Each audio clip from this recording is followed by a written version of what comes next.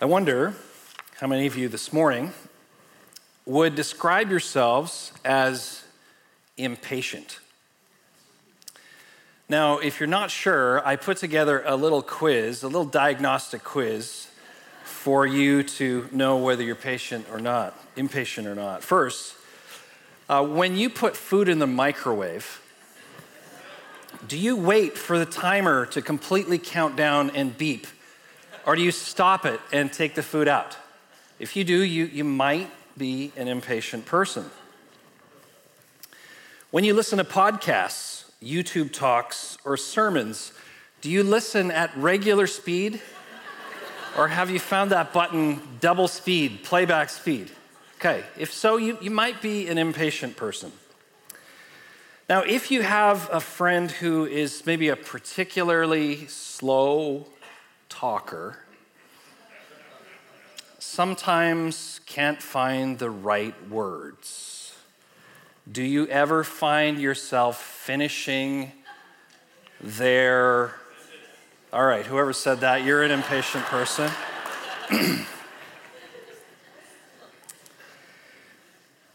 Do you ever listen to a sermon and think, when is this thing going to end?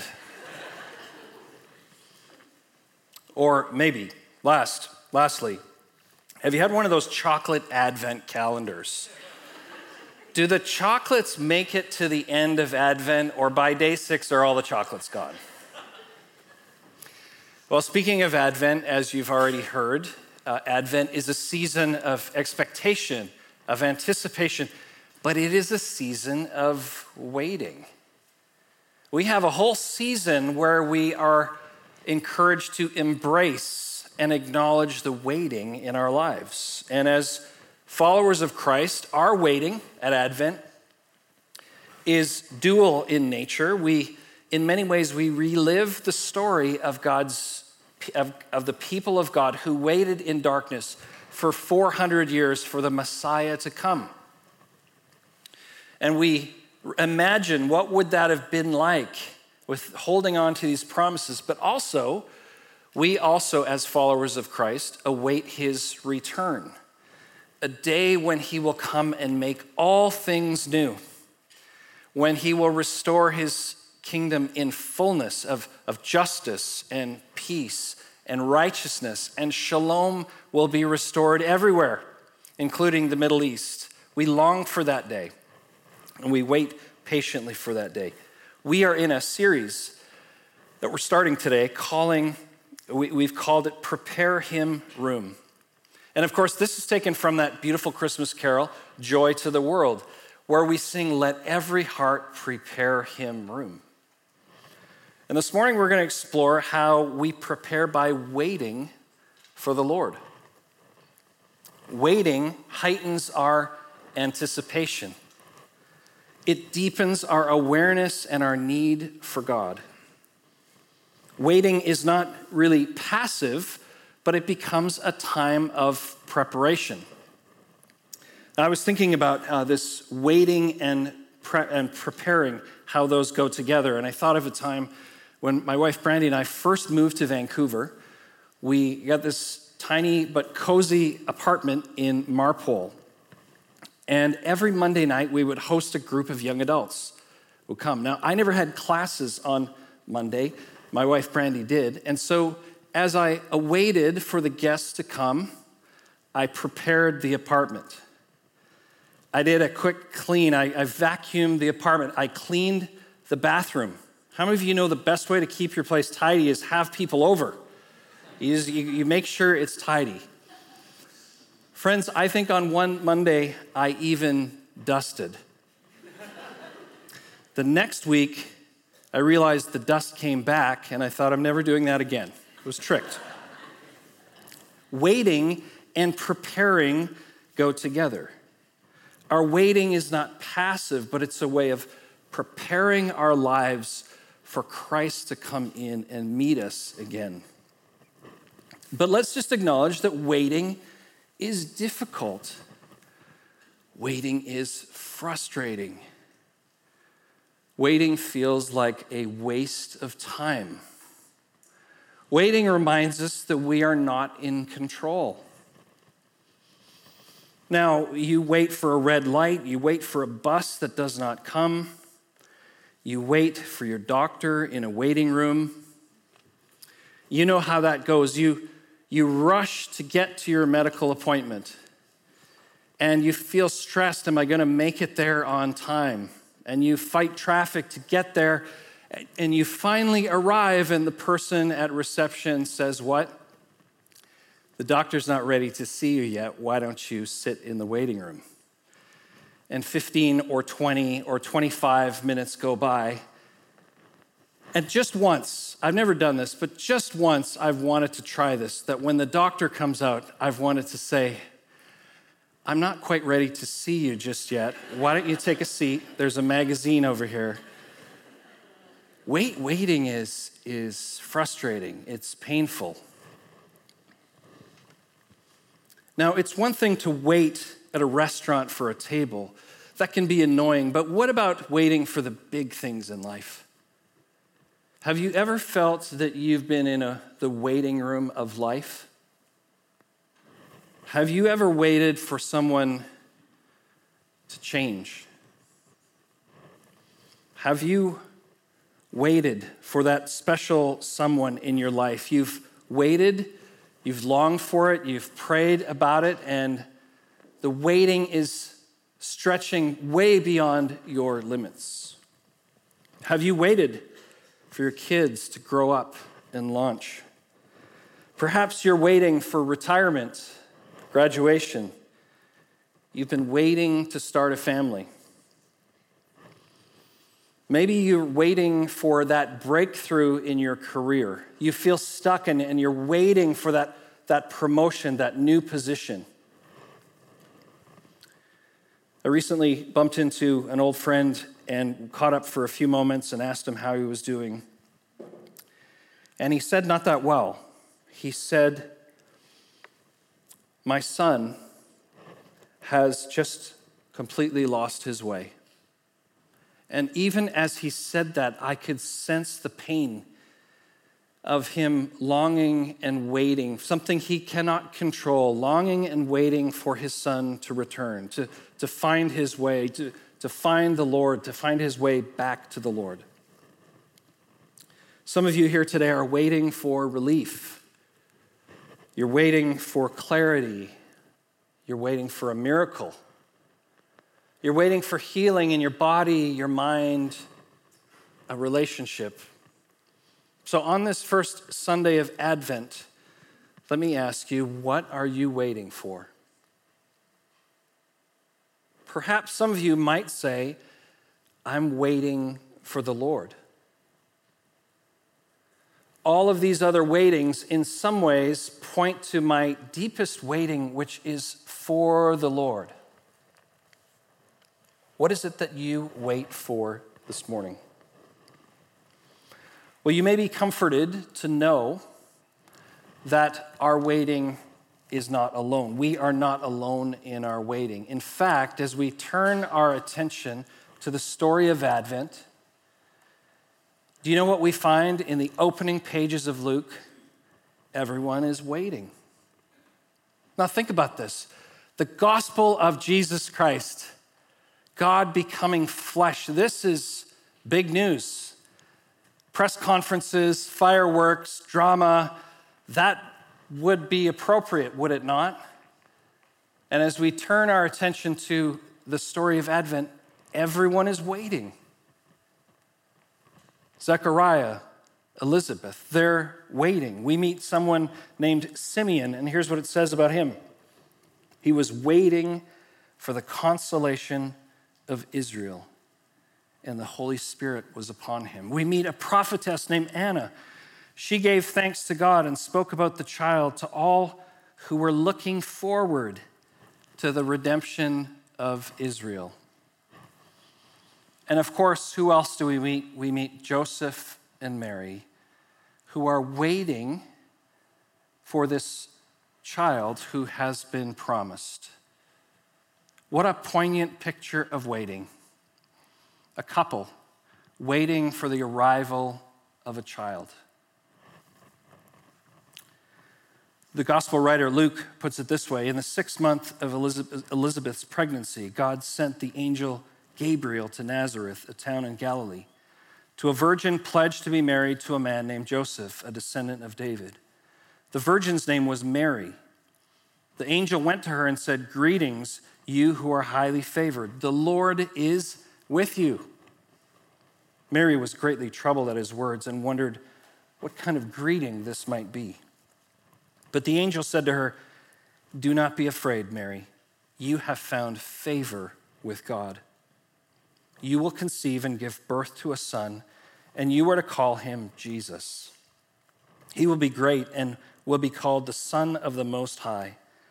The Lord God will give him the throne of his father David, and he will reign over Jacob's descendants forever. His kingdom will never end." Elizabeth, Zechariah, Simeon, Anna, Joseph, and Mary are representative because all of Israel waits. In fact, you could argue that the Bible is a story of people who wait for the Lord. God's plan of salvation in many ways gets going with Abraham and Sarah, a person to whom he says, "I'm going to bless the world through you and your descendants." And Abraham and Sarah wait 25 years until their child is born. And Joseph, who has a prominent role in the world events in that moment, he's going to be in a position very important, and he sits in a prison and waits for 13 years. And the people of God are in Egypt, enslaved for 400 years as they wait their freedom. And Moses is prepared for over 40 years before he's ready to lead the people. And once he does lead the people, they wander in the desert. Another period of waiting, 40 years. Waiting is everywhere. The French mystic Simone Weil put it this way: waiting patiently in expectation is the foundation of the spiritual life. In our waiting, we are not alone. Waiting isn't the exception, it's the norm. Maybe waiting doesn't mean something is wrong with us, but that waiting is to be embraced because God is doing something. He is preparing us in a unique way. Not to put too fine a point on this waiting, but there is another one in the scriptures who waits. Did you know that God waits? Tertullian, who was a 3rd century father in the church, said, "The whole story of salvation shows God's patience.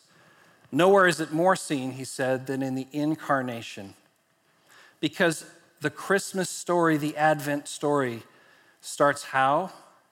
God comes to earth in the womb of Mary. He comes as an embryo and waits for 9 months.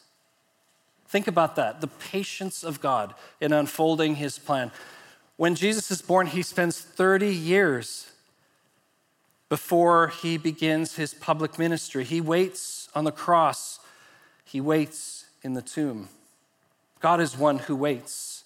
And finally, after all of that is finished, Jesus is resurrected. The disciples say, "Okay, now is it time? You're going to restore the kingdom to Israel now?" And what does Jesus say? Wait for the promise of the Holy Spirit. Respected author Lewis Smedes puts it this way: waiting is our destiny. As creatures who cannot by themselves bring about what they hope for, we wait in the darkness for a flame that we cannot light. We wait in fear for a happy ending that we cannot write. If waiting is not the exception, if God is at work in our waiting, how do we be people who wait well? Well, I want to suggest for a moment that we pay attention to our image of waiting. When I think of waiting, I do think of sitting in a waiting room. When you're sitting in a waiting room, you are somewhat just focused on the end of your waiting, the goal, the reason why you're there, and the waiting feels like an interruption. That's why we pull out our phones and we scroll or we pick up magazines. Sometimes when we wait, we think, I just need to distract myself. But that's not the biblical vision or a helpful vision of what it means to wait. Let me replace that image for a moment and consider the waiting of a gardener who takes a seed and carefully plants it in the ground. And then the gardener, she covers that seed in the black soil and waits. But her waiting is filled with expectation and hope. Her waiting is an act of trust because she believes that seed in the ground, that more is happening than she can see.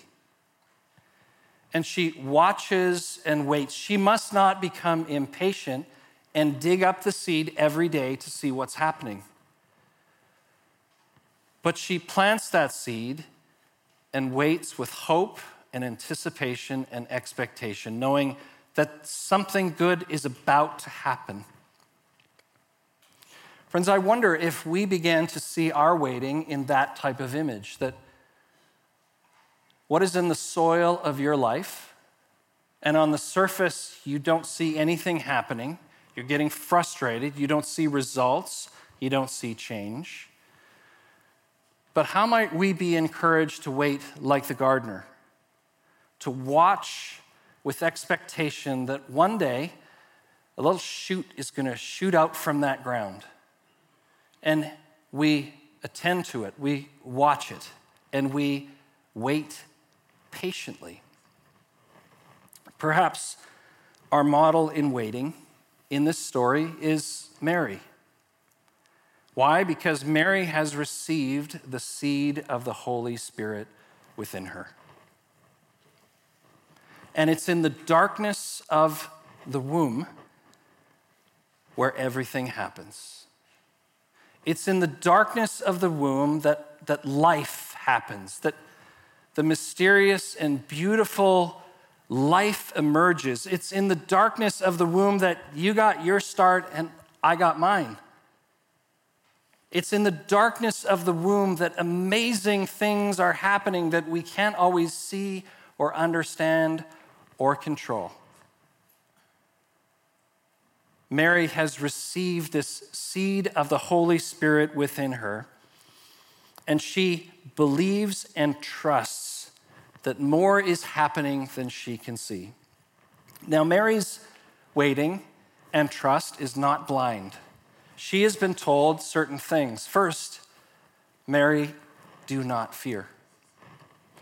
Mary, the Lord is with you, and the Lord's favor rests upon you.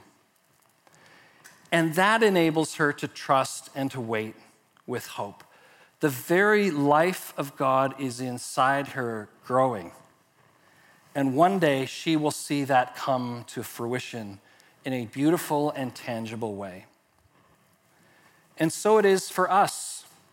Did you know that you have received the seed of the Holy Spirit in you? That God is at work in you in ways you may not understand or see or even appreciate.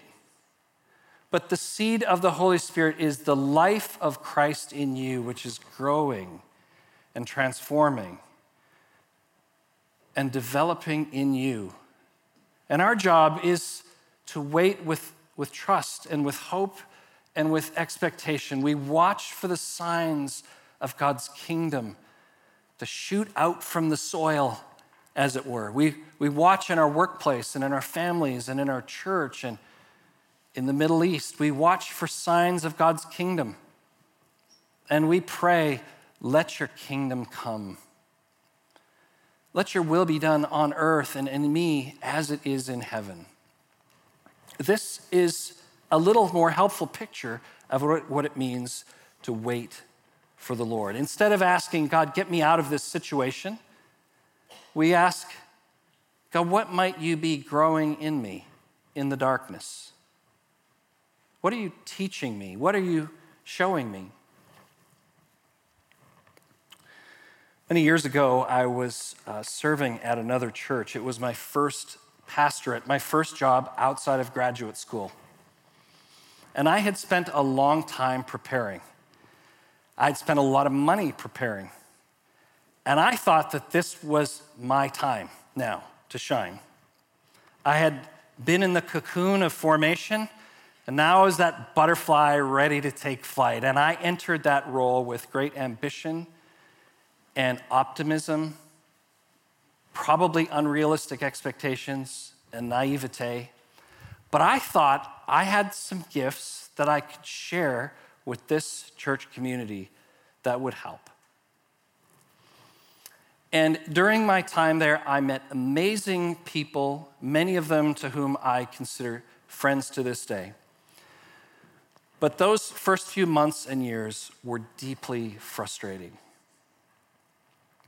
When I came, I didn't have a job description. And all my efforts to try to get a job description, to try to get clarity, what is it that you've hired me to do? Why am I here? What's my focus? Went nowhere. And I waited for clarity. I remember thinking, I have these gifts and passions which I'd like to share. And I remember the response that I got was, that's great, but we don't really need those here. Instead, we'd like you to serve over here in these areas, which had significantly less excitement for me. And I went, uh-oh, what, Lord, what are you doing here? And there were things about the culture of the church that frustrated me. You ever worked in a place where you scratch your head and you say, why do they do things that way? There's a better way. And weeks turned into months, and months turned into years. And I remember leaving a grad school where we would sit in the atrium with students and professors and have these amazingly stimulating conversations about God's work in the world. And I remember in my new context, people weren't interested in that. The only question I got was, who's going to organize the potluck next Sunday? And why is there a stain on the carpet, the Jones Memorial carpet? Do you know anything about that? And I just felt so deflated. And I felt like I was waiting for clarity. I was waiting for some type of encouragement.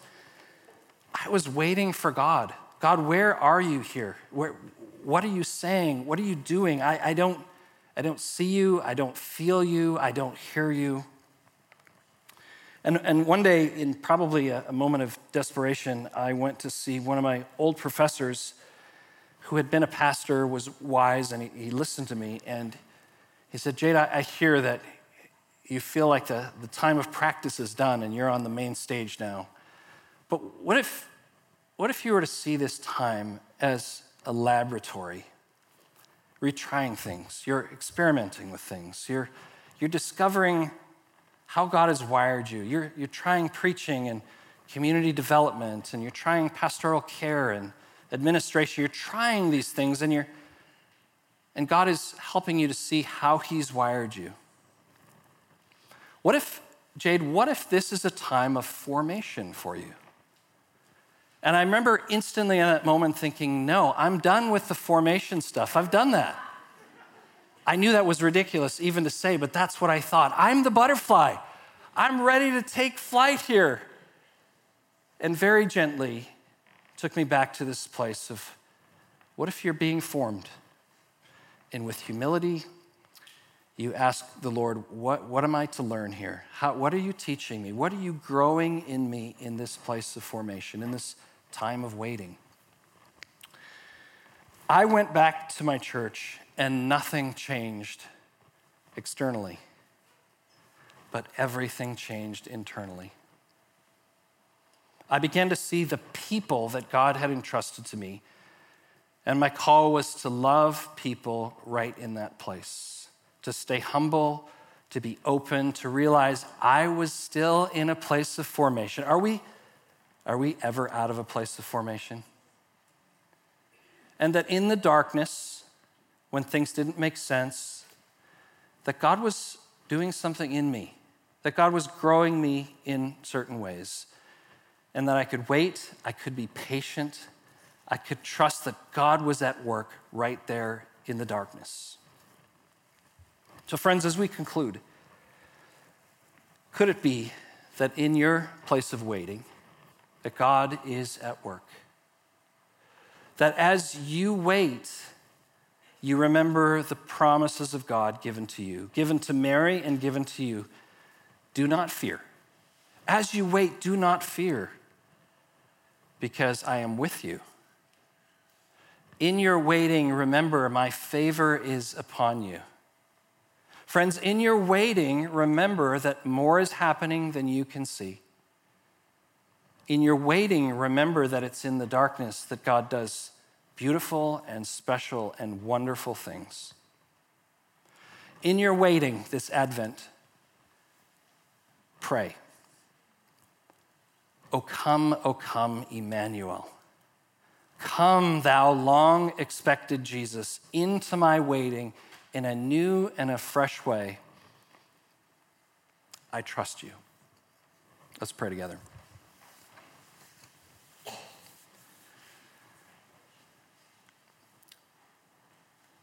Living God, give us faith and trust to see what we cannot see, to believe what is happening in the depths of that soil, that you are at work, that you are active. Give us faith to believe and to trust.